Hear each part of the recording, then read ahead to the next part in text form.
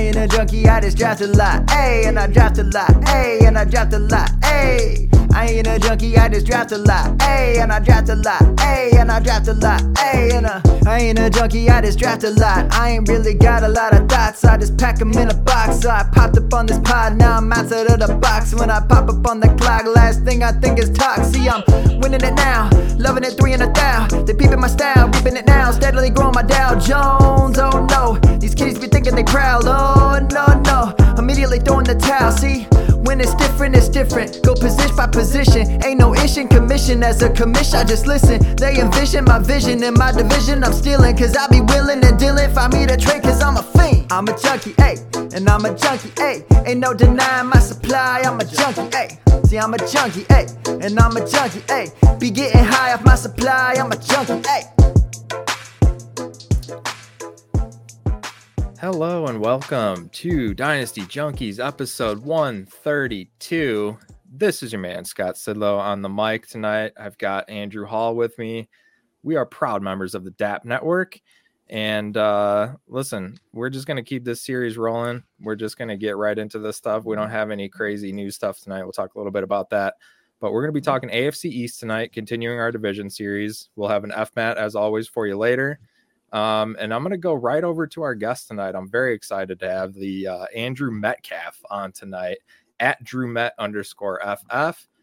Andrew, what's going on, brother? Tell us where the people can find you. Give them all that good info. So, guys, appreciate y'all having me on. It'd be nice to kind of hide out from Twitter for an hour to avoid the Ant-Man spoilers. Yeah. But no, you can find me at DrewMet_FF. I do a little bit of dynasty writing for Club Fantasy FFL, but for the most part, you just kind of find me talking stuff on Twitter about guys I like, guys I hate, and what type of pizza toppings I like and all that good stuff. Ooh, just pineapple, right? I like pineapple on pizza, but only with ham. Only with Canadian bacon. It's got to be the Hawaiian style, not with any pizza. Completely illegal here in Chicago, so it's not allowed. We just can't do it. Yeah. But yeah, I mean, I should have brought a pizza in in Dallas. But, yeah, I don't know. If I would have known you were Chicago, I probably would have avoided the pizza talk. Nah, that's all right. I don't even like deep dish, so I'm probably gonna get murdered in my sleep tonight for saying that. But a lot of people, a lot of people say that from Chicago. Is it more of a touristy thing, huh? Yeah, totally. Yeah, I'm not into it at all. But Andrew Hall, how about you, brother? What do you think about deep dish pizza? I like deep dish pizza because I like lasagna. It's pretty much the same basic thing to me, right? It's just like it's an Italian dish. Yeah. It's served in a big pan and you eat it with a fork. It's kind of what it is. Yeah. I mean, it's hard to eat deep dish with your hands, which is why I like some of the thin crust Chicago, though. Like that's where it's at. Like that really eggy crust. That's the good stuff. And like even like Lou Malnati's, all those famous like Gino's East, all those deep dish places all have a thin crust. And it's not bad. I'll be honest, it's not bad. So I always say to people, it's fun to try it as a tourist, you're right. But as a person who lived in Chicago for 8 years, no way you could survive on that. I like the pan pizza, like the thicker crust, but not the deep dish. That's where I draw the line. It's too much. That's fair. When you need a break from Skyline Chili, then I get it. Never need a break from Skyline, my friend. It's too delicious.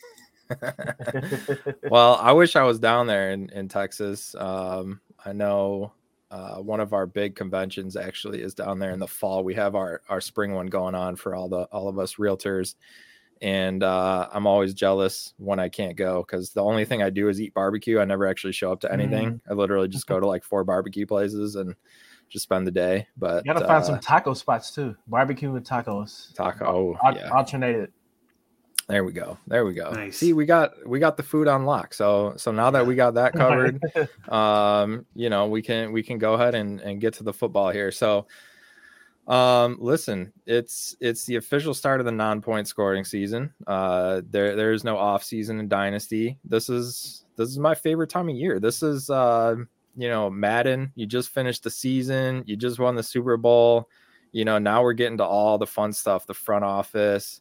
The combine, the free agency, the trades, all the good stuff we got going on. This is my favorite time of year. I mean, this is what got me into Dynasty football. So I'm excited for that. We're gonna kind of cover a few different things here and there as we go through our main topic. But Andrew, I just wanted to I guess I should specify Andrew Hall. Yes. I want to. Yeah. I'll be Hall. That's fine. Or you can call me Drew if you want to. Perfect. Yeah, there we go. All right. Andrew and Drew, we got it. All right. So Andrew. Now I got to remember that. Yeah. Have you heard from Rocky since the Super Bowl loss? Have you heard from him at all? Not much. It's been pretty quiet. Yeah, I've been really trying hard not to poke that bear. You know what I mean? Okay. Oh boy. Okay. Yeah. So Drew, our other co-host Rocky is in the Philly area, big Eagles fan. Was talking trash for weeks about how they were guaranteed to win the Super Bowl and all that. No, I'm just kidding. He wasn't, but no, it was a good game. It was a good game, and I mean it's all good. But I just want to make sure the people know Rocky's still alive. He's doing well. And he'll be back on here at some point. Well, just for real quick, I know this kind of came up when you guys were talking with Matt Price about scheduling, how Rocky hasn't been on in a while, and then he's not on again for what that was planned. This is not like Rocky taking a hiatus. It was kind of funny because when the Bengals lost, I was like, well, I got nothing else to do now. And I was like, I kind of like having Rocky have some time away so he can focus on his team. So it worked out oddly enough that he got to have some time off, and he'll be back in a couple of weeks, I think, right? It's still you and me next week. So it'll be 2 more weeks till Rocky gets to come and vent about the terrible field and all the calls and all that. But you can hear him on Trade Addicts, and I'm sure he'll be on DGN and all this other stuff. But he'll come home to complain here, I'm sure, before we do it. Yeah, everybody check on your Eagles fans. That's right. Well, and Eagles fans can get rowdy. So regardless, we don't know whether they won or lost based on their reaction. So we don't know. They're greasing the lamppost either way. That's right. I think the last thing we have to say about that is 3 podcast hosts, 3 different fan bases. I mean, the Bengals in the Super Bowl, the Eagles in the Super Bowl. I mean, that just leaves one team, and it's definitely not the Chicago Bears. So it's pretty much any other team, will be representing the NFC next year. So I think we can rule that out. But I am loving all the memes on the script for next season and the odds and people like taking it so seriously. And it's like, guys, let's figure this out here, okay? It's people are just hungry for a conspiracy. Not real. Yeah, exactly. You just eat it up. Exactly. Well, speaking of teams that are unlikely to make the Super Bowl next year, we've got the AFC East division tonight. And I mean, listen, I think you could make an argument for the Bills, but they're going to have a little bit of turnover here. So, we'll see what happens. But that's the team we're starting with tonight. We're going to go right in order of division finish. So starting with the Buffalo Bills, I did is list the returning players in order of their salary cap hit, which is kind of interesting, just to kind of think about it from that aspect. Just to kind of not this team, but some of the later teams will kind of see some that we kind of feel might be obvious overvalued or undervalued players, right? Just based on real life NFL. So the Bills returning players, Josh Allen, Stephon Diggs, those are 2 of the highest paid players on the team, obviously.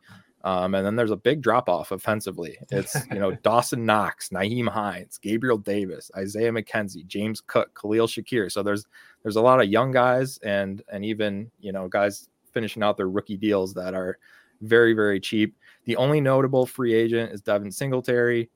They could bring him back on a cheap deal, but I would expect them to move on most likely. I mean, they don't seem to like him there anyway, so I don't know why they'd re-sign him. But I guess that's just my opinion on that. Maybe just because I don't like him. So I don't know that that's really fair. But I'm going to go ahead and jump right into my buy for the Buffalo Bills, because this is kind of a hard list to look at and go, I think there's not necessarily an obvious player. I was thinking the same thing. The toughest team for me of all the teams we've done to come up with a buy, sell, hold, just based on, looking at their values, their startup ADP, just looking at DLF startup ADP. So I just picked the guy that was not only the cheapest here on the list and the second year guy, but that's Khalil Shakir. He's wide receiver 58. He basically cost nothing, but we did see him come on kind of at the end of the year and maybe he can parlay that into a little bit of something next season. Not real exciting, not a whole lot I have for you guys there, but just based on, Josh Allen is at the top, Stephon Diggs right near the top. And then there's just really nobody else at their position group that makes a lot of sense. So I'm just going to go with Shakir there. Drew, let's jump to you. Let's get your thoughts on Shakir, and then you can talk about your buy for Buffalo Bills. As far as Shakir, I probably feel about the same way you do. If he's a throw-in for maybe a trade that you can't quite get there on either side, maybe, but I'm probably not going to be going out of my way to get him. Buffalo, they seem like one of the prime candidates to land one of these older wide receivers that are trade candidates. So maybe like Hopkins, or even one of those like surprise candidates like Terry McLaurin or Deontay Johnson. I've seen that name thrown around.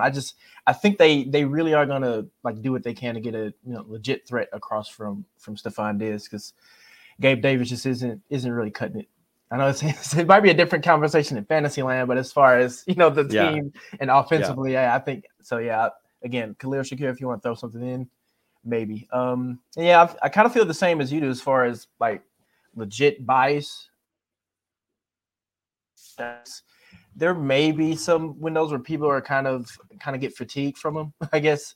I know Josh Allen kind of fell off when he had the elbow issue towards the end of the year, but I doubt you're going to get him at a legit discount. So probably just more like strongholds for me, especially Diggs, because people like to kind of automatically sell receivers once they hit that age, 29, 30 mark. Yeah. But he seems like one of those guys. I think he's going to age well. He's not like an overly, athletic receiver like Julio Jones, for example, that relies on speed and all of that. So I think we can get another, 2 or 3 elite years out of him. So yeah, he's another one that's a hold for me, and pretty much everybody else on this list, I'm fine with selling for what I can get. Yeah, and I'll just jump in here, and I think you guys are right on the same path as all of us. I think I'm with you, kind of, Scott. This is a tough one. I don't know if it's the toughest, but it's a tough one to kind of find the values, I guess, because everybody knows who they are. Yeah. Mine was James Cook, though, as my buy. I just feel like he's still a second-year running back. They're letting go of Devin Singletary. All signs point to him leaving the team. I don't think they bother re-signing him. I don't think they really have anyone else. Nyheim Hines is an okay returner, but he's not an every down back. I think Cook did okay in limited use this year. And again, as a running back, I don't mind buying a running back this time of year if it's a young, under the radar kind of running back. And right now, James Cook is RB26 in DLF ADP. That's not an expensive running back, but that could easily be a starter next year. And that could be something that's worth it. Just again, looking at the names here around him, he's right between AJ Dillon and Ezekiel Elliott. Isaiah Pacheco's right after that. Like, that's exactly where I think he belongs. And I'd probably rather have him over Ezekiel Elliott at this point. I think Pacheco's the one I might have over, just because he looked really good in the Super Bowl. I think you can get a lot for him. But I just feel like Cook is probably the one guy on this team that, in my opinion, is going up in a significant amount, whereas everybody else is already up. They're already where they belong. And I think Cook is the one that, in my opinion anyway, has the biggest delta. And that's what I'm looking for to buy, is where can I buy low and see an increase? I don't mind Khalil Shakir. I just don't know how much of an upside he's really got on that offense. I don't know. There's a lot of low guys that aren't going to be high guys in a year. Welcome to the Bills, Let me ask you this, though, about James Cook. What do you think the chances are that he's like a legit lead running back? Just because based on his college usage, he was never like a guy that got a large amount of carries. I don't think he'll be the lead. Bills don't throw a lot to their running backs. No, and I think that with Nyheim, I think Naheem's going to stay there too. I think that he actually played perfectly in that offense. So I think that's the one, too, that they're going to go with. There have been some mock drafts I've seen where they take Bijan in the first or something, or, they go and trade for someone. Like they go kind of nuts in the draft. I don't know if this team really does that. I think they have enough needs on defense and some other needs on the offensive line. Should put that in wide receiver versus running back. Well, and that's a point too. Like they could probably use another receiver. I don't think McKenzie's the answer for the 3 if you count Gabe Davis as the 2, and then is Shakir the 3? It's just getting messy. They have a lot of interesting holes. I don't know if they take a big running back, but I'm fine with James Cook being a part-time guy. I don't think he's going to be a top 12 running back in Dynasty or anything. Sure. I'm not asking for that kind of rise. I'm just saying if you're RB26 and you can get me RB18 output for a couple years, I'm fine with that. Right? Give me an RB2 that I can slot in sometimes on a flex for bye weeks as my 3rd or 4th running back on my team. I'm happy with that. I would trust him more than Khalil Shakir. Even though Shakir may have a bigger upside, I like the floor of James Cook. If Singletary's not there and they don't get anyone else, that's a big caveat. Obviously, we're talking February right now. We don't know what they're going to do in free agency and draft. But as of right now, I like James Cook. He has a draft capital too. I wish they threw to the running backs a little bit more. That's the only thing. But again, I mean, he can rely on that efficiency. I think he was like one of the best backs as far as breakaway runs. Over 5 yards per carry, I think, but he only had like 85 carries. Like it was a very low sample size, but that's okay. No, he's the most interesting piece for sure, though. I agree with you. Yeah, that was the name I was gonna initially start with, but when I saw he was at RB26, and then just figuring the guys that probably roster him at this point, the teams that they're probably going to stick with, like, what are you going to buy him for? I mean, you're probably going to have to give up a late first. So I'm not willing to do that, especially for a running back, considering I'm just basically trying to sell every running back on every roster I have for the next 6 months. Dude. So running back. Especially this year. Oh God, especially this year. Well, that's a great point, and definitely something we want to mention. I'm not saying buy at any cost, right? Of course. Right? Well, and your point is well taken. I definitely see him as an RB2, and so if he's right now a 26, and if he lives at 16 to 18, then it's a value gain for you. So no, I'm with you overall. Yeah, if I had to buy one player on this page, it'd be Cook. Well, and it's like whoever has Cook has probably had Cook since they drafted him. There's some sunk cost value in there. Guy, They're waiting. Yeah. So like that could make the price not worth buying. So yeah, that's an entirely fair point. I just want to mention Stephon Diggs because I tried to. So this is where I learned my lesson. A couple of years ago, he got traded to the Bills, and I thought, I don't know about Josh Allen. He's not so good. Hey, I was with you. I was with you too. I was like, I love Stephon Diggs, and I think this is great for Josh Allen. He could take that next step, but I think he'll be inconsistent. I could buy him next year at maybe a discount, and obviously that couldn't have been more wrong. So over the last well, I guess just at the end of this season, on any of my competing teams, I was trying to buy Diggs. And I mean, his price is still just through the roof. So I think, Drew, like you mentioned earlier, just the type of player that he is, the route runner, I agree that I don't think he's a cliff type player, right? Like he's going to have, maybe a slow and steady drop, if any, right? So, he's my hold because I just don't think you can buy him, and I'm also just not going to sell him on any of my contenders. I even have a team I'm like retooling, and everyone's like, "Why aren't you selling Diggs?" And I'm like, "Nah, I'll just hold him. He'll still be on my team when I'm competing." So in the offseason, it's just the worst time of year to sell like those older guys. Like the best case scenario I can see is maybe like if you're towards the end of the first round, and you like if you have a late first and you're a contender, and somebody like their guy fell to them, in the late first, they might be willing to give up somebody like Diggs, and you can kind of do one of those, on the clock deals. But other than that, it's probably gonna, even if you're in a rebuild, it's probably gonna have to be like in season if you want to get full value for him. Totally agree. Real quick before we move on, the only other one I really wanted to mention was Josh Allen. You kind of said it before, but like he's the overall 101 in Superflex right now. And what do we usually say? If you're at 101, time to sell, right? You're not going to have a lot getting higher than that. Maybe it's time to get out. There are definitely people out there that would be willing to give up a lot for Josh Allen, even though they finished the year kind of wonky and didn't really dominate. There are definitely people out there that are, listen, if I can send Josh Allen and get Pat Mahomes plus, I'm doing that in a heartbeat. Oh, yeah. If I can send Josh Allen and get Herbert and another quarterback, I'm doing that in a heartbeat, right? What about Burrow? I think that's definitely Burrow. Come on. You kidding me? Of course, Burrow. This guy loves Burrow. No, but I'm pointing at my wall for those listening. I got Bengals gear everywhere. No, the thing is, Burrow calendar over here. You can't see it. But so here's the fun part, right? Josh Allen could naked still Burrow be pictures better. that you're looking at. We get it. Okay, I get it. God, it's covered. Josh Allen could still get better, but I am one of those people that tends to trade so often on value. I don't see his value really getting a lot higher between now and August. I don't think it's going to go down much either. So it's not like you have to sell. I'm not saying like sell before the floor craters. I'm just saying if you could pivot to 2 ascending assets, I'm happy to do that with him. Not that I hate Allen. I hate 101. Anybody at the top, like when John Taylor was at the top, I'm like, maybe we should sell. It wasn't the worst call then, and it may not be the next. I mean, always with running backs. Especially with running backs. But I mean, running quarterbacks, you have the same kind of injury concerns. True. Wasn't it a year ago? Lamar Jackson was like the 101. Everybody was he was untouchable. Yeah. I'm just saying, like, especially running guys. I don't want to, it's not quite that. You can't quite connect those dots, but it sure feels like it. And would you trade Josh Allen for Lamar and Tua? I would, yeah. I think I'd be okay with that. Because again, especially in Superflex, if I can get 2 top 10 or top 12 quarterbacks for Allen, I'm doing that. Right. I feel like that helps your team so much more. You don't have that quarterback deficiency. Now, again, if your 2 quarterbacks are Josh Allen and Pat Mahomes, right, maybe I'm keeping Allen in that trade just to be like, I'm going to dominate with 1 and 2. Right. So it's a little bit roster dependent. But sure. Generally speaking, I want the value. And Allen is at the top of his value. And maybe it's time to get out. I'm not panic selling, but I'm interested. I'm looking. Yeah. It's worth seeing what you can get. Right.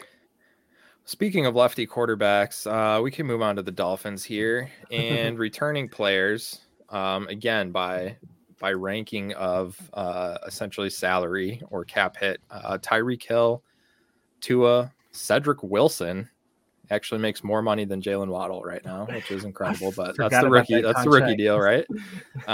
So that's fun. And then pretty much no one else. All of the running backs are free agents. All of them. Any name that you saw played running back at all for Miami last year is gone. I mean, they could be re-signed, but they're free agents. Yeah. Mike Gesicki also, hopefully they just let him go. I have no idea why they franchise tagged him and then didn't use him. Like, that made no sense, but hopefully let's go somewhere else, Gesicki.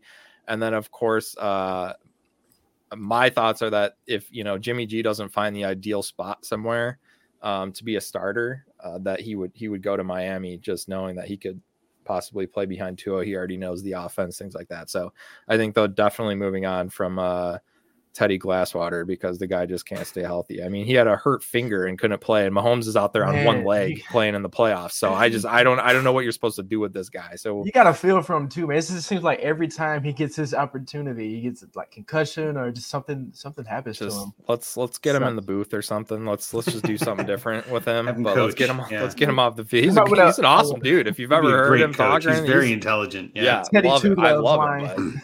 A line of gloves. He knows a lot of stuff. Yeah, exactly. See, we got you, Teddy. Let's go. We'll represent you right here. We can manage that. Here's your agency. Let's go. Piece of cake. All right. So, I'm going to start off with a little bit of a loophole here because I just talked about Mike Gesicki being a free agent, but he's my buy. He's tight end 24. Me too. Yep. I'm hoping. I think there's going to be a little bit of a trend now because we saw like Evan Ingram do it last year, but he was really in the perfect situation. So I don't know that we're going to find that necessarily again, but I just think if you sign a guy like Gesicki, you probably have a plan for him because he is what he is. He's not like you can plug him into any system. Like he's pretty much going to be a big slot, or kind of that second tight end who's more, running routes. So to me, I'm just going Gesicki based on these guys. And we kind of have a lot of similar, with the Bills, right? With Tyreek Hill and Jalen Waddle, these guys are kind of at the top where they are right now. So it's not that I wouldn't buy them, but based on their cost, I'd rather take a shot, especially in all the tight end premium leagues that we're playing in these days. Let's try to find the next guy that can pop up to tight end 8 or whatever, right? And Gesicki no one would be shocked if he was tight end 8 next year, right? So tight end is such a wasteland too. Like if you can hit on one of those later guys, that's a good. And just to kind of piggyback for a second, I mean, Gesicki tight end 24, like you said, he's right after Juwan Johnson and right before Jelani Woods. I mean, like that's the like. Are you kidding me? Give me that guy over those two any day. I mean, even if we go up a little higher on the tight ends, just because I think this is interesting. You got Gerald Everett at tight end 22, Noah Fant at 21, Chigozie Okonkwo at 20. No offense to any of those guys, but Gesicki is significantly better. And I think once he finds a team, his value will skyrocket because whoever goes and gets him in March is going to be getting him. Like you remember the Jonnu Smith and what was the other guy? Hunter Henry. There you go. Yeah. For the Patriots, their value went through the roof, right? Because like that team's going to get him. They're putting their money where their mouth is. So I'm right there with you, Scott. At that price, Gesicki is a screaming buy for me. I just traded David Bell for him straight up. Oh, come on. So, that's too easy. It was offered to me, and I literally broke my phone. Smash accept. I would gladly. I was like, okay, it's not a tight end premium league in all fairness, but I mean, the guy has like 7. Move on from Bell, Yeah, but hey, I can move on from Bell and I can get Gesicki. I need to send some offers for Gesicki right now. This is crazy. Okay. Yeah, but that's what I'm saying. That was a guy who's literally won the league, I think, the last 3 out of 4 years. He knows what he's doing. He's not like just some guy who's randomly out there trading. Like he has a really good team. So, I mean, I was like, okay, yeah, cool. So I'm probably the schmuck, honestly. We're going to look back in a year and be like, oh man, you know, David Bell's smashing. Gesicki's not even in the NFL. Like, I get it. But actually, I like the Ingram comparison. I mentioned that earlier too, to where it's just a matter of him getting in the right situation. Just the offense changed into something that he can't do. Right. And something else I'm noticing looking at the DLF ADP, you know who went 2 full rounds before Gesicki in ADP? Odell Beckham Jr. Wow. Just let that sit with you for a second. Like the guy who's not even in the league and doesn't have a team is being drafted ahead of Gesicki. Yeah, that name is gonna hold value until he literally retires. And 2 years after. All the hope in the world. But geez, man, I'm just saying I think a lot of people are sleeping on Gesicki. And that's, again, this is a 4 mock draft sample size for their super flex. But I still think that's enough to kind of get an idea. I mean, again, you're talking big swings, but 4 is better than 1. And I will look at that and say, well, Gesicki, hell yeah, sign me up. Yeah. Drew, who is your buy for the Dolphins here? I probably would have brought up Gesicki, but I think we kind of covered what we were looking for with that. But I want to talk Tua now, especially since I kind of heard Scott. Do it. But I mean, so okay, with Tua, it's 2 different conversations. So you obviously have the health concerns with the concussions and whatnot, and that, I mean, none of us are doctors. We can all kind of speculate based on what we read. We can't tell the future or who's going to stay healthy or not. The only thing I can go off of is kind of what the signs we're seeing from the team and Tua himself, which there doesn't seem to be any, long-term concern or like real thoughts about retirement. I know we saw some of those, quote reports that, he was considering, or it might have been an option, but from what I've been hearing, it's not even on the table. He basically just kind of ran into bad luck with those concussions coming at such a bad time back to back. And I also heard an interesting interview. He's actually been practicing, is it jiu-jitsu or judo? One of those to where he's learning how to fall better. So he's doing some. I like it. I like it when players, go in the off season and look at some, out of the box ideas just to do things differently. So again, that's kind of the concussion conversation. Again, that's one thing. But as far as on the field, I mean, I'm not really sure what else he could show us. I think it's easy to forget kind of the hot start they got off to, since the season pretty much fell apart for them in the second half. But I mean, he was like top 5 in air yards per attempt. He led the league in yards per attempt, number 3 in QBR, 50% deep ball completion percentage, which was the top of the leagues. And obviously his deep ball was the big question coming in. Both of his receivers, Waddle and Tua, I think they were both like top 10 in air yard share as well. So it wasn't like this dink and dunking that we thought he would be doing, but he was actually pushing the ball down the field. So I would say, Tua, especially in two QB leagues, is a huge buy for me. Yeah, so Tua actually finished 8th in points per game, and he was right there with Justin Fields, Geno Smith, Kyler Murray, Dak Prescott. These are all guys, Kirk Cousins, Trevor Lawrence, Daniel Jones. These guys were all within like a point of each other, points per game. So obviously he was keeping up, and like you said, he supported the receivers and their value. He did not look good against like good teams, but not, that's not always how it works, right? Not everybody is gonna, I mean, that's why they're good defenses, right? Because they do well against quarterbacks and offenses, right? I mean, that's what makes them good defense. So I'm not gonna kill him for that. I think the injury concerns compiled with the kind of radio silence on extension and uncertainty, and I mean, there's just a lot going on there. It just might be a situation I just kind of want to avoid. but it then it comes down to value, right? Because then it's at a certain point it becomes a value, but I don't think we've hit that point yet. He's QB 11 right now, in DLF startup ADP. So yeah, he did lose a ton of value. So yeah, he's still a QB1 value. Yeah, I mean he's right there. I mean, would you rather have Tua or Kyler, Tua or Watson? I mean, you could put those guys. Taking those Dak. two over Tua. Yeah. So yeah, I mean that's kind of the 9, 10, 11, 12 there. It's kind of pick your poison there, whatever you prefer. I wouldn't make the argument really for or against any of them. It's just really whatever your preference is and whatever your roster build. So I mean that's fine. I was never a big Tua fan to begin with, so I think I'll probably just avoid at this cost. I don't know if you can sell him, but we have a question in the chat, which is kind of interesting.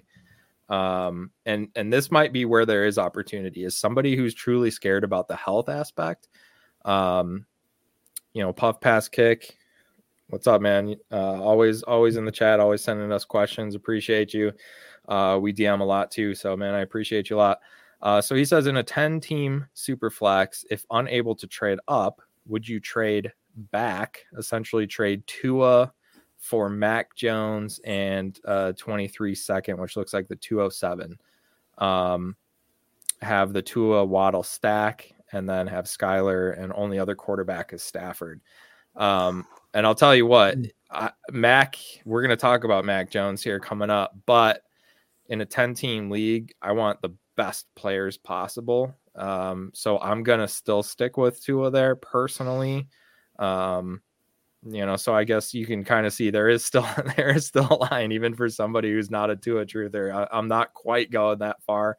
The 207 isn't enough for me to make up that difference with Mac Jones. Andrew, I don't know what your thoughts are on that, but I'd stick. Well, yeah. So I'll jump in here and just kind of answer with like Puff Pass Kick. I'm with you. I think that's a fair trade, but I'm the same. I'm keeping Tua for that price. I do like Mac Jones. We will talk about him later, but the stack is always kind of nice. It makes it more fun. So it's kind of narrative based, but for me, if you're going to break up a stack, I want a really good, really solid offer.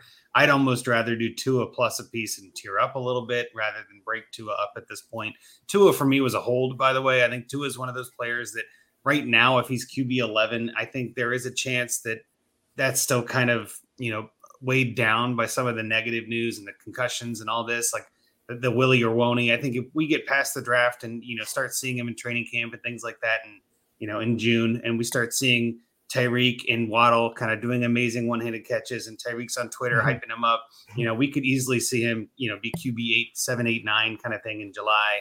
And again, there are question marks about those other quarterbacks. Kyler, obviously right above him, who isn't going to play, I don't think, until October. I mean, his value is only going to go further down from here. So that obviously means Tua is going to rise up, in my opinion. If one goes down, the other has to go up. Dak had some question marks. Trevor's looking solid. Justin Fields, again, I don't think the team trades Justin Fields, and I don't want to go down a rabbit hole here, but there are some question marks about the way that team is run. If they don't draft a receiver and they're left with their current team and how it looks, maybe Fields could see a dip because people don't like that. So there's some question marks ahead of him, and I just think Tua's probably got the safest floor right now, and I don't think it's going to go down. So that's why he was my hold. And in theory, anyway, again, knowing what we know today, I'd rather just hold Tua. So perfect question for that, because it's like, nope, hold Tua. That's my answer. Yeah. What do you think, Drew? Without a doubt. Nope. I mean, I couldn't have said it any better than you. Yeah. And to me, 10 team, 12, 14, really any format, I wouldn't do that deal. So, I mean, we'll talk about Mac later, but I'm not high on Mac Jones at all, especially like in fantasy. So yeah, I'm definitely not considering it. Any other Dolphins you guys want to cover? I just have Waddle and Tyreek as kind of holds, honestly. Like Tyreek's he's hitting that age, and you know, he's a lot of speed, but he's just such a weapon. It's hard to sell if you have a competing team. He'll probably die on my competing rosters, honestly. Like that's fine. I'll live with it. But anybody else you guys wanted to mention? Well, Miami I'll just again piggyback real quick. Tyreek for me was the sell, but not right now. It's kind of like a weird caveat and, kind of playing both angles here. I would hold Tyreek for now. And then once he tweets something or you see an amazing catch, sell, just get out. Cause I don't know if his value is going to go much higher than it is right now. And I'd much rather sell in and lose a little bit of value. You don't need him on your roster for right now anyway. Rosters don't matter. Lineups don't matter. So there's no real benefit, in my opinion, in holding him on your roster for the season. It's 9 months away or 6 months away, whatever. So yeah, I'm holding until I feel like there's a spike in a manufactured spike, maybe is the way to put it, where it's like, it's not a real value. Some hype, yeah. Yeah, just some hype. And I think Tyreek will definitely provide you some hype and you should be able to get out pretty soon. Yep, I think we should definitely expect at least another couple of years of elite play. Although I am a little bit more willing to at least listen to offers, because unlike Stephon Diggs, with him being a speed guy, I do think we might see that cliff come and kind of unexpectedly. So again, so it's not kind of I don't view him the same as Diggs, where he might even be a buy in some situations. But yeah, for the most part, he's a hold unless somebody just really wants to backload the Brinks truck for him. Could happen for sure. That definitely makes sense. Well, we can get to the Mac Jones talk here then. Yeah. Next team, the Patriots. And again, I'm going to list these returning players in order of their cap number. And the highest paid player this is nuts. Is Matt Judon, which makes sense. Yeah. That's fair. Okay. Very good player. Yep.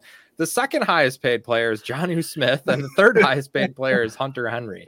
That is unbelievable. Absolutely wild. It was like, oh, we have cap space, we should use it, even if these players are bad, we're paying them all. It just was a weird thing, but it's kind of like nobody questions Belichick, because it's like, well, okay, I mean, yeah, I get it, but like, yeah.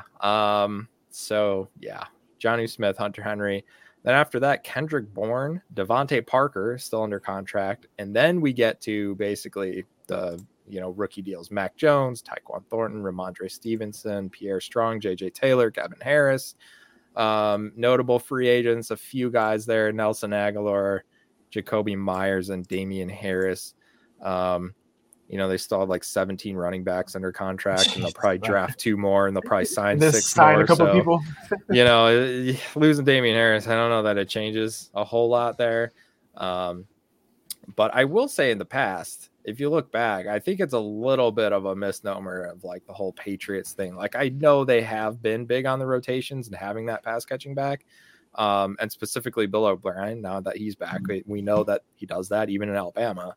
But when they've had good backs, they've used them, to the majority of the workload, maybe not being a full like bell cow, like where Adrian Peterson gets 85% of the touches or something like that. Right. But Ramondre Stevenson certainly has the body type to do that. So I don't know that.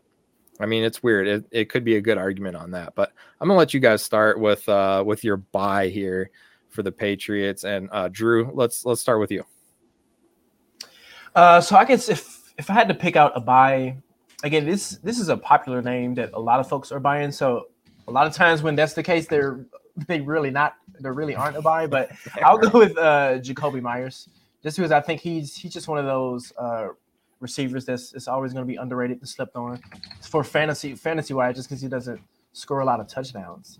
Pretty much everything else, when you look at the metrics as far as just yards and targets and receptions, is there. So I think if you can kind of buy him at the kind of that low end wide receiver 2 price right now, he's actually one of those ones that once he does get that contract, I know a lot of people are comparing it to that Christian Kirk situation. Like, if he gets paid big and people think he's going to be the next Christian Kirk, he could easily become a sell to me as well. Because I think Christian Kirk would probably be his like absolute best case scenario, and I don't like expecting that with players. So he could easily go to another team and just remain the low end to mid wide receiver 2 that is easily replaceable. So yeah, he's one of those interesting ones that you might be able to kind of sneak a buy-in. Maybe if it's like a bigger deal, again, kind of what we mentioned, some of those guys before, just kind of throw in Jacoby Myers, and maybe you give a second back, just kind of even a trade out. But then once he gets the bag and all the hype is around him, sell him for a late first. I like that. Yeah, that's good logic.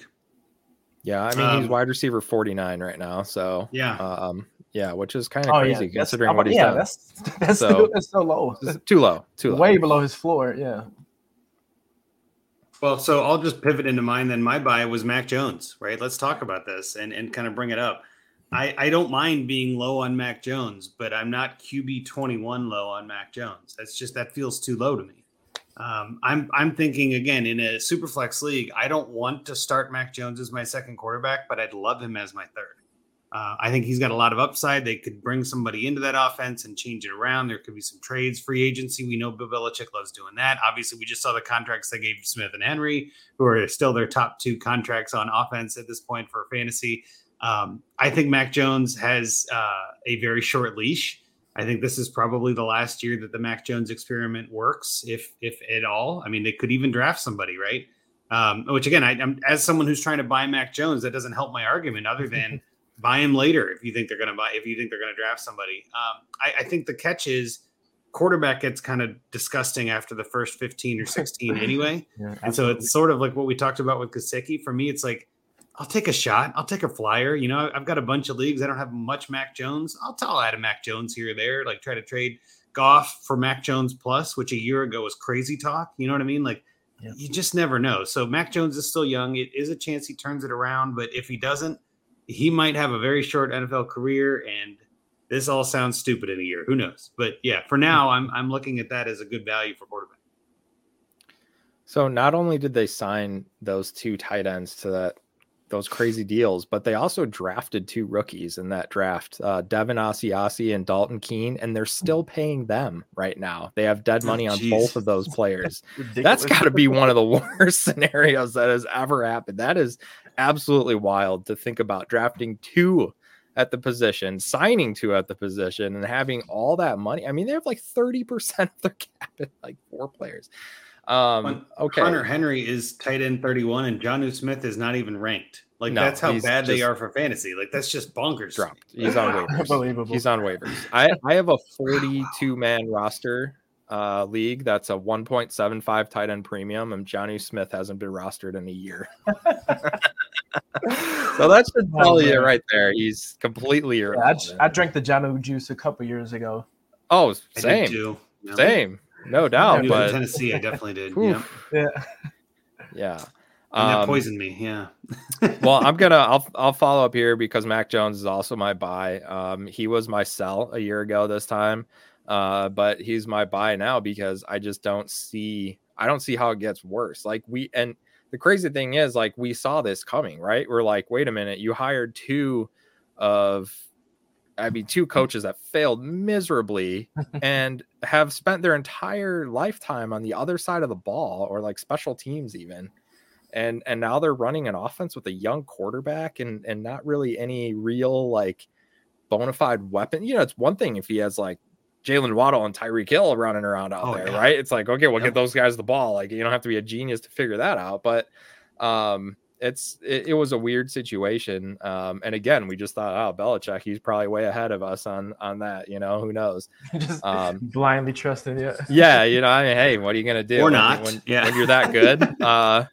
But now that he has Bill O'Brien, you know, they have a little bit of a connection, and I think there's going to be just kind of a rebounding effect, like not to the same level as like you know, what the Jaguars went through, right? But just getting back to like some normalization in that offensive room and that quarterback room, just like having a normal game plan and a normal week and like actual coaching. And I do think there's almost no chance that they don't sign and or draft multiple receivers for this team. So they're going to have improved weapons. They're going to have a real offense. And I don't see how Mac Jones ends up any worse than quarterback 21, which is where he currently is. You know, he's definitely a guy I like to pivot to, like we talked about earlier, maybe not from Tua, but, you know, kind of in that next range. I just made a trade of Andrew. We talked about this earlier, actually, a couple of days ago. I think I traded Zach Wilson. I wanted to get Zach Wilson off any rosters that I had him. I think I had 3 shares. I wanted him gone no matter what it cost. I basically was just throwing him in. And Zach Wilson, Brian Robinson, and like the 202 for Mac Jones and a third. And it's just like, it's not a big trade. It's nothing crazy, but like having Mac Jones now behind like Kyler Murray now I feel good about my quarterback room because I know Mac will be playing until I get Kyler healthy. Yeah, right. You're going to be all right. that's kind of this scenario where I want him. And like you said, I don't want him as like my QB1, obviously. Yeah. But you could see this guy having a couple of like QB 14, 16 type seasons, maybe even getting one of those like QB 11, Kirk Cousins type where he gets a good weapon and gets some touchdown luck, or, Ramondre isn't scoring all the touchdowns on the ground. So yeah, I'm in on Mac, and I've talked about that before too. So we can kind of move on from that. And I will go to Ramondre here as my sell. I like him a lot, and he was a great value, and he's a guy I drafted late in a lot of my rookie drafts and has significantly paid off. And I think that's where I'm looking at it from the portfolio aspect to say, like, I've made my profit. So I'm going to probably sell at this point. Regardless of what happens, I'll just take my profit and roll it in somewhere else. I'm always willing to do that on running backs. Where is he being drafted at right now? As far as he's RB16, which to me seems low. So it's weird to kind of say, well, he seems low, but he's a sell. That doesn't really make any sense. But again, it's just a running back position for me. That's how I manage my portfolio. That's my roster build. So, that's why it makes sense for me, but I would expect some pushback on that, no doubt.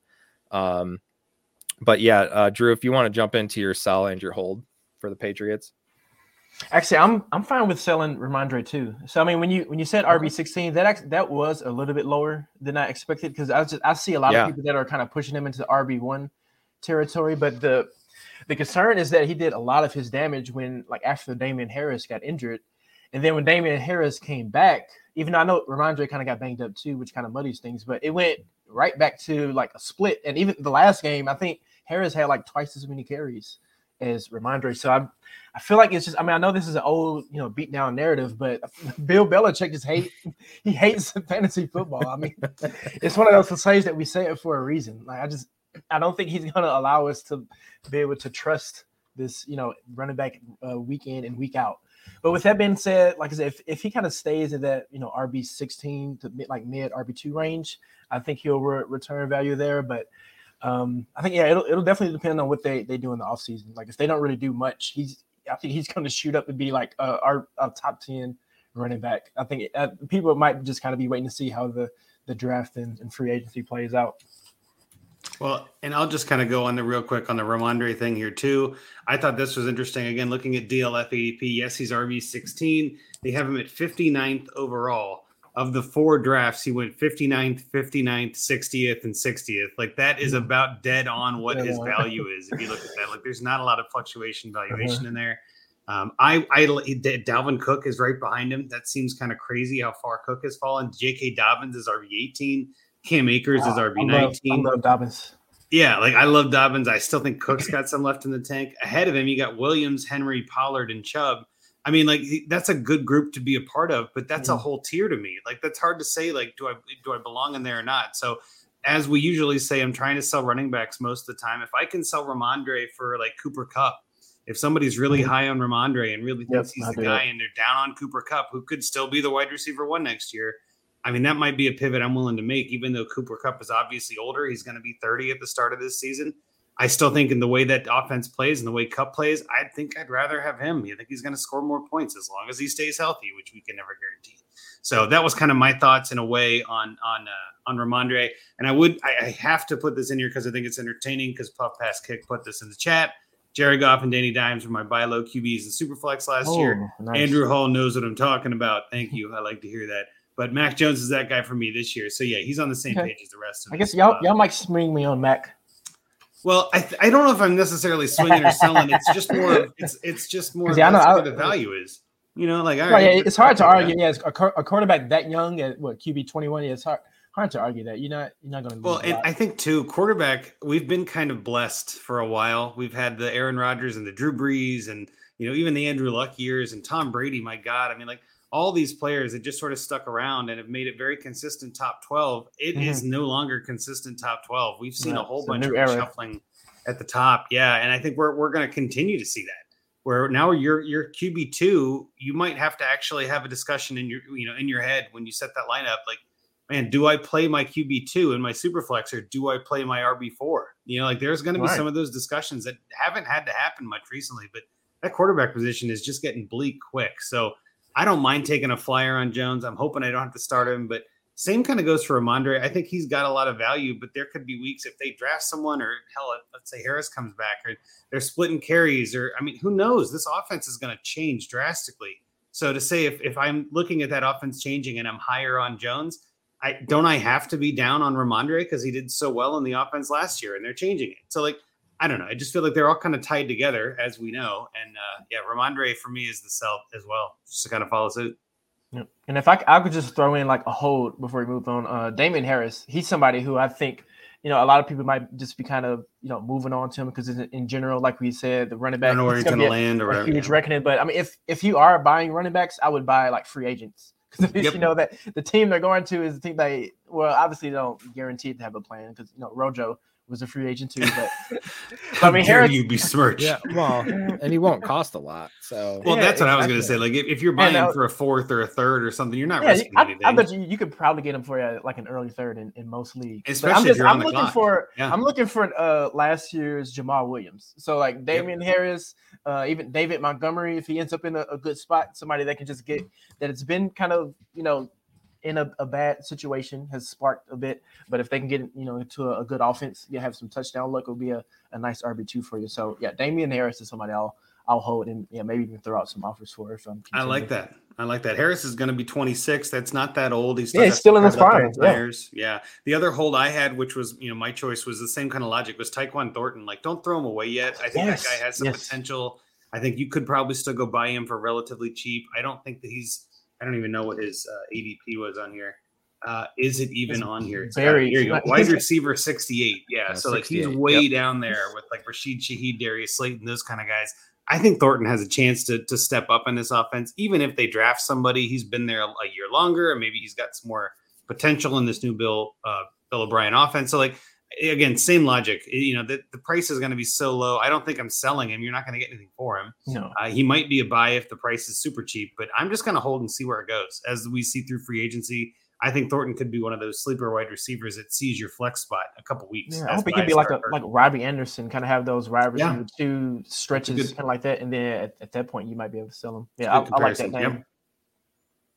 Anything else on your end, I guess, Scott, for the Panthers, the Patriots today? Panthers. Robbie Anderson. I know you got me. Speaking of Ron, hey, look at that. Nice work, Drew. You messed him up. I love it. Pivot. Yeah, no, not really. I mean, the Patriots aren't real interesting at this point. So, but I think there's going to be a lot of changes. So we'll have to take advantage of those as they happen. But speaking of a really interesting team, it can be. Hang on. I was about to say for fantasy, defensively, if you're playing IDP, the New York Jets. This one also has a couple interesting players. Again, if we list in order, returning players, their cap hit: Corey Davis still at the top, CJ Uzomah, Zach Wilson, Tyler Conklin, Braxton Berrios, Garrett Wilson, Elijah Moore. Get this. They not only have a Bryce Hall and a Breece Hall, they also have a Michael Carter and a Michael Carter too. This is fascinating to me. I was like, really? Like this on both teams? Like, I think the GM's just having fun with that, honestly. Right. Like, does anyone know who Bryce Hall or Michael Carter 2 is? I mean, come on. That's, no notable free agents, not much there. James Robinson is a free agent, and their backup quarterbacks are as well. So basically the whole quarterback room is going to turn over. I mean, Zach Wilson might be on the roster, but they're going to sign, draft, steal, whatever they could do to bring in quarterbacks here that can help them win games. Cause that kind of seems like the missing piece. And, all the other teams are on the upswing here for the most part. And they need to play some catch up. And obviously the only way you can do that is at the quarterback position. I would not be shocked if they ended up making a move to draft one, just because that's the owner, that's the GM, that's what they like to do. I think they're more likely to sign one of these veterans, but I wouldn't be shocked if they miss out on the carousel there and don't get who they want and end up, But the biggest concern I have with them is signing the offensive coordinator and the quarterback's coach are two of the worst offensive performers we have seen in recent history. Like literally two of the bottom 5 that we have ever seen in our lifetimes. And you're like, let's bring in both of these guys. Like what? It just, I don't know what they're doing from that standpoint. It's very strange to have such an intelligent, well thought out plan from a GM bringing in players, and obviously they drafted well, and they have both offensive rookie of the year, defensive rookie of the year. I mean, you know, and it's draft after draft. There's been a couple of misses, but they've had some really good drafts, and then their coaching is just not been great. So it's hard to really buy in to say like, yeah, I think this is going to be great for everybody. You know, even if they get one of these veteran quarterbacks, I mean, you're going to initially think it's going to be a boost, but I don't know. Like even Breece Hall's coming off the injury, and you know, these other receivers are talented, but offensively, I don't know. It is interesting to me from that standpoint, is how is all this going to come together? Well, and just because you mentioned it, I mean, I had forgotten who their offensive coordinator was. I'm like, who did they sign again? That's right, Nathaniel Hackett. Yeah. Oh God, like that's not great, Bob. So yeah, that makes like how is somebody just waiting to sign him? After what happened in Denver? That's a ballsy move. It's like the Aaron Rodgers play, I guess. Didn't Denver try that last year? It's like a repeat of what Denver tried to do. Yeah. Well, and it didn't go well there. So let's try it again over on the East Coast. I'm going to jump in with this and just sort of say the cop-out answer for me, even information is on the Jets. I mean, get a discount on someone, Garrett Wilson or a Breece Hall, fine. But generally speaking, I'm looking at it like the Jets are all at the dollar bin at your store. You know, you're probably not having to pay a whole lot for any of them. There is a ton of talent there. I think Elijah Moore could have a rebirth and kind of come back if they get someone like an Aaron Rodgers. So I hope that's what they do, but I don't know. This team is rough. You were saying before, like the roughest team. This one might be the hardest team. I don't know. This is a rough one. What do you think, Drew? Yeah, I went back and forth. So I still believe in the talent for Elijah Moore. Like, I mean, I was like so many other people, I was so high on him after his first season. I mean, you can't completely throw away though the performance when Garrett Wilson was right across from him and completely balled out. So I guess he would kind of be more like a hold for me. So like, don't just, ship him off for peanuts because you think his value is going to drop off or something like that. And yeah, I mean, I think my audio might have been cutting in and out. Or it's probably me. Okay, so. Sorry for everybody listening. So yeah, I didn't know exactly what you were saying about Breece Hall, but yeah, I don't have any hot takes or anything against the grain with him. I love him just as much as everybody else, and I think he's going to be a superstar. So I mean, if you do have somebody that might be a little bit concerned that the ACL might be like a J.K. Dobbins or just some like Saquon last year situation where he takes a while to get back from it, you might be able to kind of sneak in a buy window from a contender. Sure. But yeah, from what I heard, it's his ACL is one of the more kind of straightforward ones. There's no like meniscus or ACL or any of those. So from what I've seen, he should be good to go by camp. So I think Breece will pick up right where he left off last year. Well, just to recap, because I had too many windows open, and that Nathaniel Hackett thing just broke my whole computer. My computer was like, I don't want to see that. But no, what I was kind of getting into there was like, that offense I think can only go up, right? I mean, like they're all at discount. They're all very cheap right now. And that's kind of where I think they're all pretty good buys. Even Breece, I think there's some question marks, like you were saying. I'm not worried. I think he's going to come back and dominate. So if you can get anyone to give you a discount, I've even seen some people talking, and I'm, again, not in my league or whatever, but I've seen some people talking about seeing a discount on Garrett Wilson because, again, who else does that offense have? And like his value might be plummeting. If they get Aaron Rodgers, if they draft a guy, whoever they're going to get, Garrett Wilson's a stud. You know what I mean? Like, are you kidding me right now? So yeah, I'm not too worried at all about that offense, and I'm looking forward to them only going up. Really, they had such a bad year. even with Nathaniel Hackett, I think they're going to be a better offense for fantasy. So yeah, that was kind of where I was going with that. Yeah, I mean, I'll touch on the receivers here because Elijah Moore is my buy. We talked about Jacoby Myers earlier at wide receiver 49. Elijah Moore is right there at wide receiver 48. We know the talent's there. If you've read any of the stories, the beat reporters, anything coming out of that locker room last year, like there was some major issues with Carter and the OC. It was probably more of a doghouse situation. I mean, plus they just didn't have the quarterbacks to really support anyone else. Right. I mean, if we talk about stud quarterbacks supporting multiple receivers, well, they obviously didn't have it. So the fact that Garrett Wilson did what he did is even more impressive. Wilson ate everybody's lunch. So yeah, he did.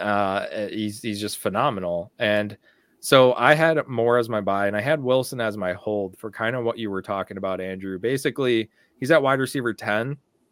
So you could say, yeah, hey, I've got to get him. I've got to get this guy for the next, 5 years, whatever. I totally get that. And that's fine. You can pay the price for him.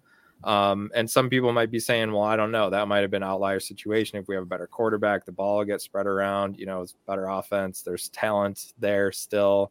Whatever. I can see every angle from that, which is why I just think he's a hold. He's fine. He's fine where he's at. If you spent an early pick on him, you're in good shape. You're ahead.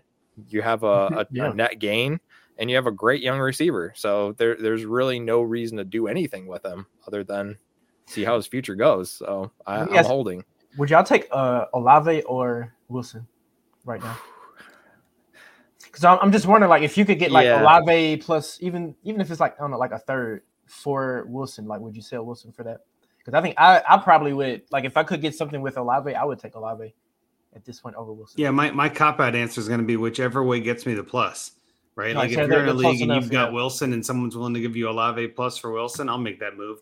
To me, those two are in very identical question mark situations where they're both having a quarterback change and a potential big offense change. And, there's a whole lot of all that, but their talent is just so damn good. And I just think that they're both going to be in the league for a long time. They're both going to have a long career and all that. So yeah, I kind of, it's not really an answer, but it's an answer. Like, whichever one you can get the other guy to give you more for is the one that I want to trade away for that extra piece, because again, it's a tier. They're the same in my book. So I don't know if I'm really targeting one with the other. If you're trying to build a trade and you see that they've got Olave and you've got Wilson, and you're like, well, hey, if that gets the deal done, do it and throw them both in, something like that, where they're equal value to you, but the other guy values them differently. That's probably where I'd make a trade, but I'm not actively trying to ship one for the other.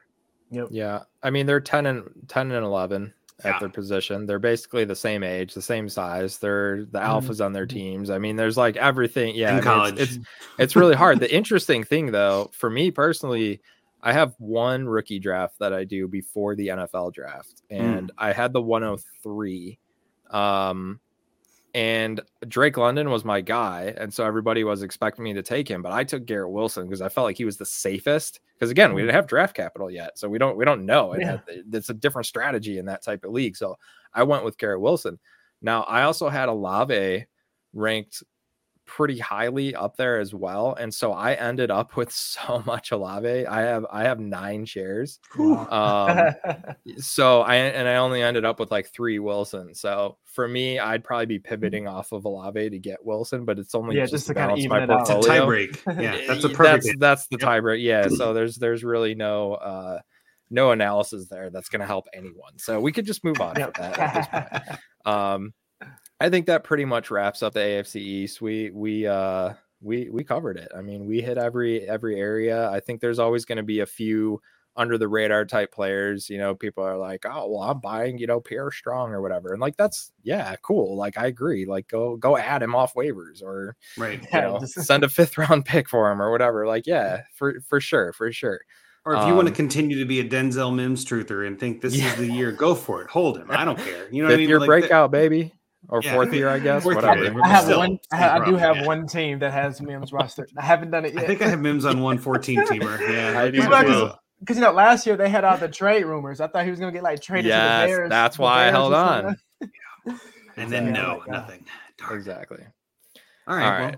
Well, let's move on to find me a trade here. We're gonna do like a little SNL thing where they have like the 5 timers, jacket. So like this is this one submitted by Nurk at Nurkaleptic on Twitter. And welcome Nurk to the 3 timers club. This is your 3rd time getting a team on here. And honestly, it's hard to pick which one each week. We get a lot of great submissions and we want to help everybody. But this one was a little bit different than something I think we've ever done, which is very rare at this point, 132 episodes in. So I think, the thing that keeps it fun is that things are constantly changing. And then obviously we have the guest that comes in and gives a totally different perspective, right? So like, that's what keeps it interesting and fun and everybody gets to learn from it. But this league, I just felt like, I don't know that we've ever done one of these leagues. Champion Cup, you mean? Yeah, I'm not sure that we've ever done one on FMAT. So it's a little bit different. It's a little bit different way to think about it, but it might be interesting. So, Andrew, do you want to do the roster or do you want to do the settings? I got the roster up, so I'll try to do that here. You want to read his stuff while I pull it? That's perfect. Yeah, this is a Dynasty Champion Cup series, and the way that this works, this is run through Safe Leagues. Our good friend Scott Fish. It's basically 48 teams. It's 4 12-team leagues, and essentially you're gathering points. So if you finish first, you get 5 points. You finish second, you get 3 points. You finish third, you get a point. If you're the highest scoring team for the season, you get a point. And then this is all going to accumulate over, several seasons with the winner getting the big pot. So you're earning money along the way in your leagues, and it's still 12 team, right? You're still doing your 12 team draft. And then at the end, you're going to have like a overall pot here that somebody's going to end up winning with the most points. So you kind of do have a chance to retool a little bit here if your team didn't turn out great from the startup draft. But there is still like an end date to it essentially. So you have to kind of build towards a crescendo of getting those points. Or maybe you try to get the points early on and then hang on long enough, right, that you accumulate enough. So it's interesting way to do it. There's a lot of different strategies. And so this is a 12 team super flex PPR. It is 2.0 tight end premium. Safe leagues are 6-point passing touchdown, -4 for interceptions. Start 10, 1 quarterback, 2 running back, 2 receiver, tight end, 3 flex and super flex. They were 30 roster spots. They're now Scott's simplifying everything with all the leagues and making them all 28 roster spots. And there's no IR, there's no taxi. Again, Safe Leagues, thousands of leagues. They don't deal with all the crazy things that can shut down teams and leagues. So it's 28 roster spots. That's it. That's what you got for the season. And so here's Nurk's thoughts on this. So before last season, he traded away Kyle Pitts for 323 first and Ramondre Stevenson. That I love that trade. That's insane. That's awesome. Then still prior to the season, move Cooper Kupp for a 23 first and Michael Pittman and start planning for this 23 draft and beyond and just not compete in 22.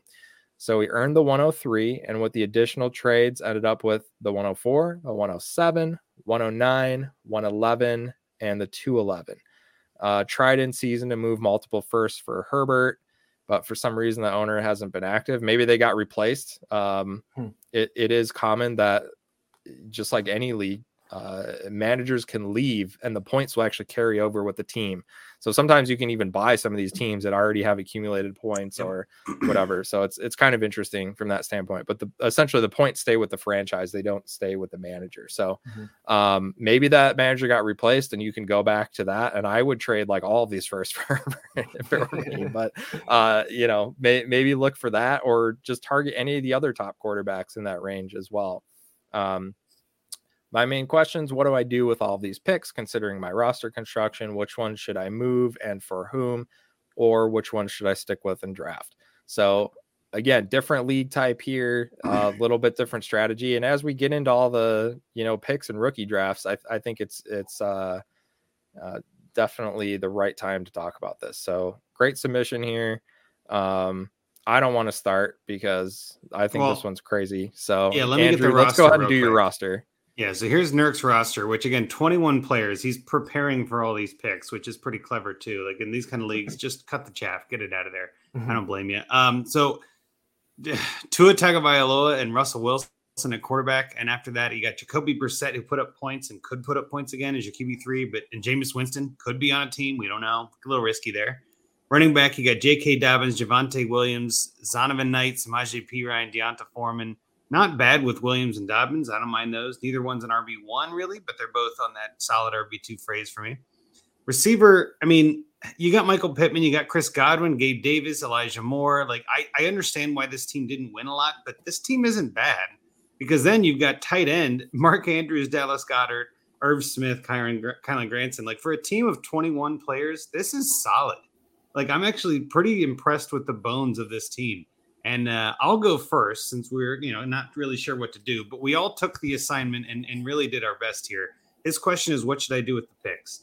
And so I'm like, all right, when I first see that, I'm like, all right, well, what picks am I going to try to send? And we all took the assignment to heart. So mine was initially going to be the 109 to the team 2-3 Jet Chip Wasp, which I'm guessing is a play of some sort for Jared Goff and CEH. Now, I don't know if the 109 is enough, so I moved it to the 107 on the sheet.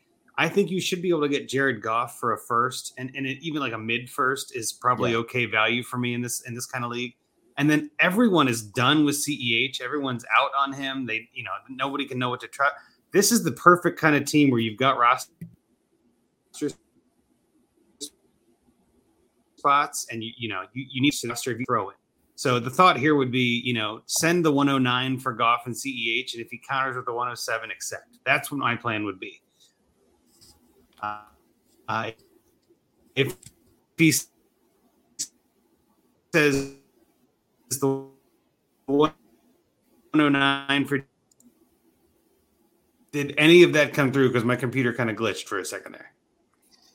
Not the end there. The last 10 seconds. Yeah, cut out, but we heard most of it. You get the idea. Anyway, yeah. So I just stopped sharing because it was not happy with me. But no, we heard you go through the trade. Yeah. To recap, get a first and send a first for Goff and put an extra piece in there. And this is just, again, general thesis of what I like to do is make that negotiating kind of obvious, I guess, or like put in there like, hey, I'm willing to send this. If they accept, you're happy. If they counter, you're happy. Everybody wins, right? I'm not saying that that's a smash accepted that guy's going to definitely take the 107. I also think that's the kind of trade with any pick. You can wait till you're on the clock to make it, right? So I'm not saying you have to send that today, but if you send the 111 for that and he doesn't want it, great, wait a month and then send the 109. He doesn't want it, great, wait a month. Why not? That's kind of where my thoughts were on that. So I think it's a pretty straightforward trade, but Scott, do you have any questions or concerns, I guess, with that idea? Yeah, I think value makes perfect sense. I would also start with one of the lower first and then see if they counter. But you're right with the extra roster spots that you can, pick up players like that. CEH is a great example of a guy that, take a shot, see what happens. I mean, it's you have the roster spots in order to do that. The one thing I will say is that this roster is full of a lot of the players that we've been talking about as buys. So there's a lot of opportunity there, but there's also a lot of downside because obviously not all of them are going to hit. Right. So you're going to have to hope that based on how you acquired them, you're going to gain enough value overall, which it sounds like based on the trades that you made, you're definitely on the right track from that standpoint. And then I think this trade just follows along with that. It gives you that kind of safe third quarterback with what, we obviously expect Russ to rebound, but at the same time, is he ever going to be like an elite guy? Probably not. And then, obviously Tua we talked about earlier. So having Goff as that third safe guy, I think is very important in super flex, and taking those shots on guys that like CEH. So yeah, that all makes sense to me. I kind of came from a similar thought process with mine, so I'm going to jump into that one. I love here. It, yeah. So I actually don't think the overall process is right, but I'm going to tell you how I got here. So here's the thing: you have what, 5 of the first 11 picks. I'm trying to think of how to say this. If you make all of those picks, you lose. Right. Like that's so you do want to trade some of them, right? Now, I'm not saying you have to trade all of them, and I'm not saying that you're gonna lose because you don't have the skill or the knowledge to pick the right players or anything like that. It has no reflection on you. It's just the fact that those picks hold the most value right now. And as soon as they become a player, they lose value. So that's how you're going to lose from that standpoint. So if you can move 2 or 3 of them, that would be the ideal scenario. And I do agree with what you said in the beginning. I tried to trade multiple firsts for an elite quarterback. I agree. And I think that's what you should be doing. Especially you're going to have to use those early ones like 3 and 4, because those 3 definitely, and possibly 4 could be quarterbacks. So I think that's what you'd have to move in addition to possibly a third first. And again, I'm okay with that.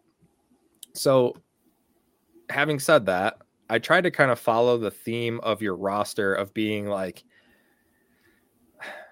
high variance players, right? So we know some of them are going to work out really well, and we know it's also likely that some of them aren't. So what I wanted to do was get kind of 2 almost safe, but like undervalued players, but like really solid, 2 starters for you essentially, and move on from some of the variants of your roster. So my idea was to move Tua. Shocker. I know everybody's shocked that I want to move Tua. Where are my pros? Tua, Javonte Williams, and I would start with the 111. But I think you could easily bump up to the 9 or the 7. I have no issue with that.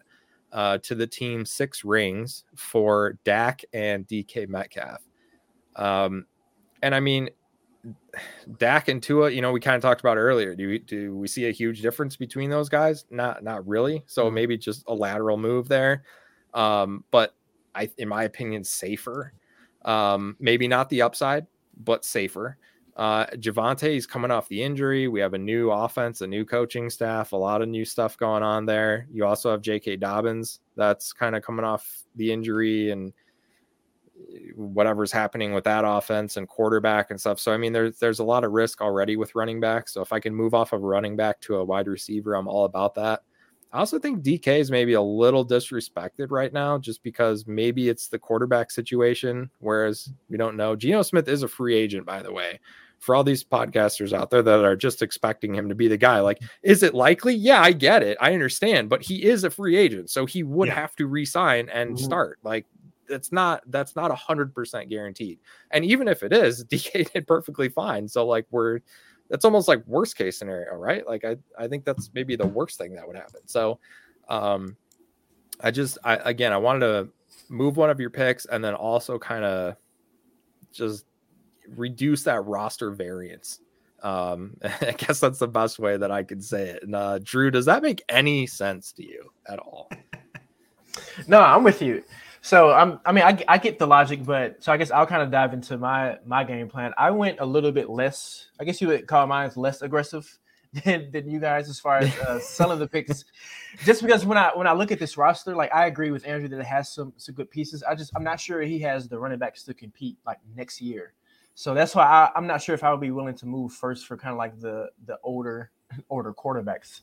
So what I did, I think the priority should be just to get a couple like young receivers.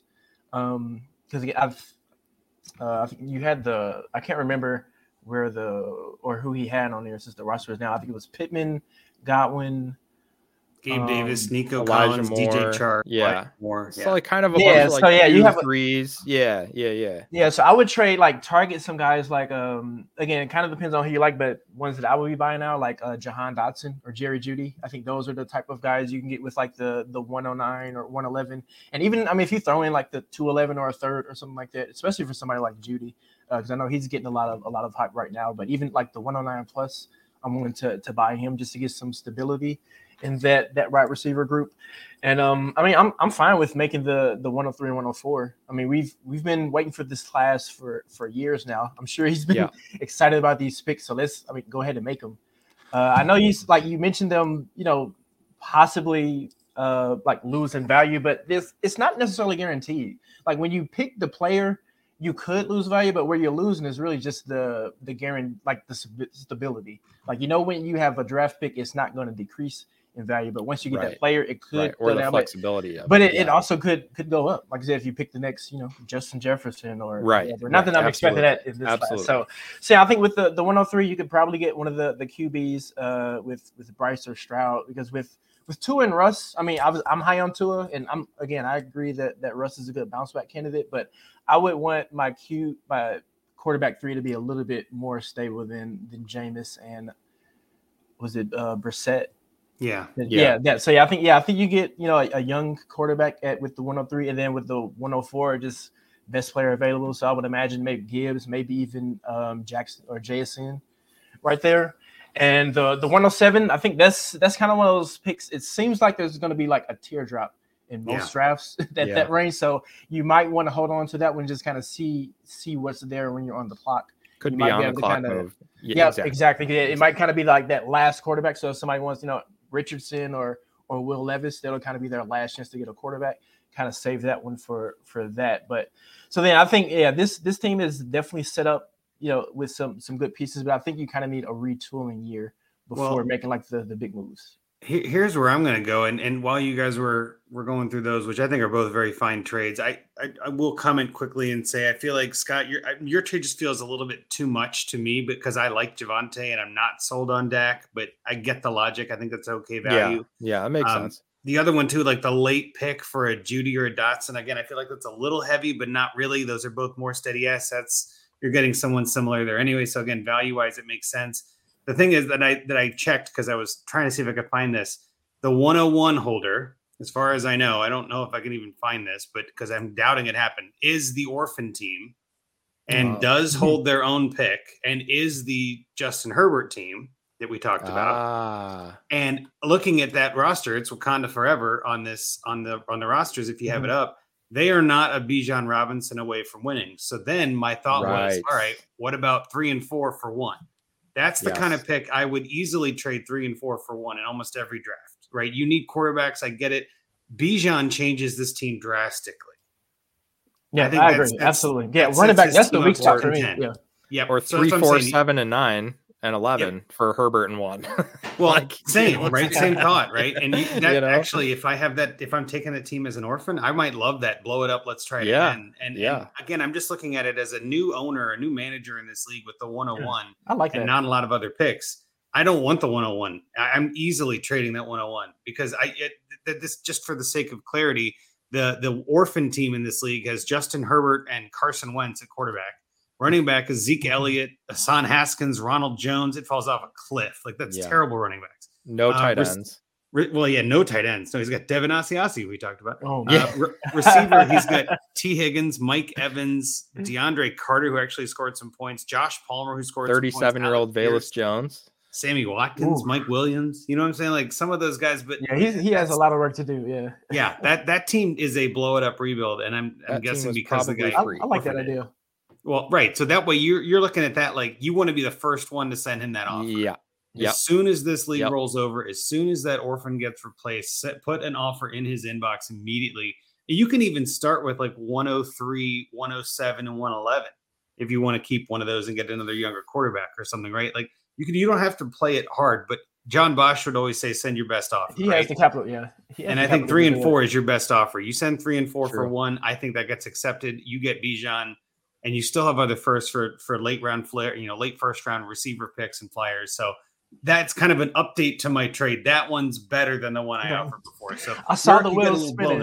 I saw the wheels spinning, Andrew. But no, I know. I was like, wait, hold on. Can we trade up? Because you're right, running back. That's right. That's about one. Because especially with, like Javonte Williams, he might not be good until like November. So it's and Dobbins obviously isn't 100%. Yeah. So I mean, I'd much rather them as an RB too. Yeah. But John definitely will change. Change the trajectory for sure. And so again, there you go, Nurk. Boy, let us know how that goes. What up, Hot Sauce? Yeah, we see you, Dynasty Hot Sauce. Welcome to the chat, everybody. Let's go. If you're not watching us live and you're listening later, we appreciate you too. But definitely try to stop by live on Thursdays and hang out in the chat. We got some good people in here this week. But Anyway, anything else you guys want to talk about on the Find Me a Trade? Or I think we covered it pretty well there. I think we did a good job. Yeah, we hit it from all the angles. I mean, that's the point, right? That's what we want to do. Give you something to think about. But I mean, regardless, you can say we're all idiots and sit back and make every one of those picks and kick some ass for the next 3 years. So actually, that is a good point to talk about. And I know we're going to talk about it next week. We've got Scott Connor coming on the podcast next week. And I know he's got an opinion on this, but I am almost always of the mindset of get the picks and then send the picks. Use them as cash. Trade them when you need to trade them. When you need to cash them in, cash them in. Yes. And I think there's a lot of times people get afflicted with this disease that we see in Dynasty called rookie fever. And people want to make the pick and they're willing to trade a good player for the chance at a good player. And it's like, think about that for a second. Are you sure? Like, give me the good player. Like, what are we doing here? So I know it's fun to make rookie picks. I have a bunch of drafts where I've traded every pick away. As soon as we roll over, I'm sending offers for my 2025 first. I'm like, get that off my roster. Let's move on. Like, cause it's just fun. Like, let's go. Right.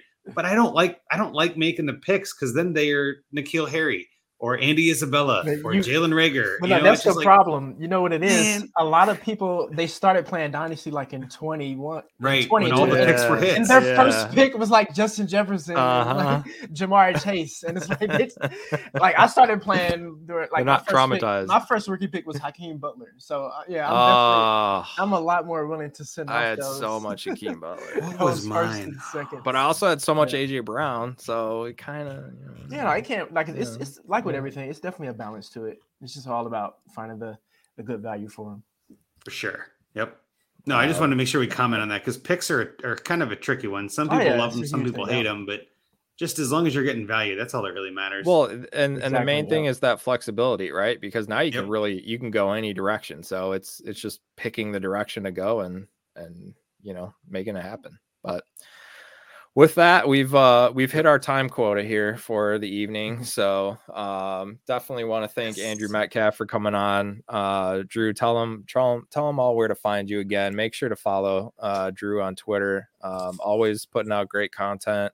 Always has his flag plant players that I'm still 50-50 on. So I mean, as long as we get the right 50, I was about 50-50 on hits too with himself. Hey, all right. Yeah. Exactly. Cam Akers came through for me in the playoffs, so I got that. He did. That's right. It doesn't matter when they come through, just that they do. It's still still in the season. I'm sure, and he'll be a hot topic this off season. Oh, no doubt. But like I said, find me at DrewMet_FF. I'll be writing some stuff for Club Dynasty. I know they do a lot of good things throughout the year as well, so look out for them. And just again, I had a good time. Definitely stayed up past my bedtime, but had some good talk. So same. And Andrew too. He's on he's Eastern time. Oh, so yeah, you're even worse. Yeah, I would. Yeah, we do That's that. why we I do can't that all the complain time because Rocky and I are East Coasters, and I get no sleep on Thursdays. It's totally worth it. Glad to talk with you, Andrew. It was a good time tonight. Absolutely, yeah. All right. Well, for myself, at Scott_Sidlow on Twitter, Andrew Hall at Andrew Hall FF. Follow the pod at Dynasty Junkies. Don't forget to submit your FMATs. We've got we want to have some fun with these and try some different things. So even if you've submitted before, keep them coming. Whatever we can do kind of the most good with is what we're gonna do, or whatever's most interesting or however we can factor that in. So don't be afraid to submit them and we'll figure them out. Appreciate everybody in the chat. Great comments, great conversation. Just appreciate you guys being here. Don't be afraid to subscribe and follow and review. And again, if you guys do those reviews, we'll move you up the FMAT list, especially for when we get to those, all FMAT shows that we like to do here and there. So again, for Andrew Metcalf, for Andrew Hall, I'm Scott Sidlow. Junkies out. See ya.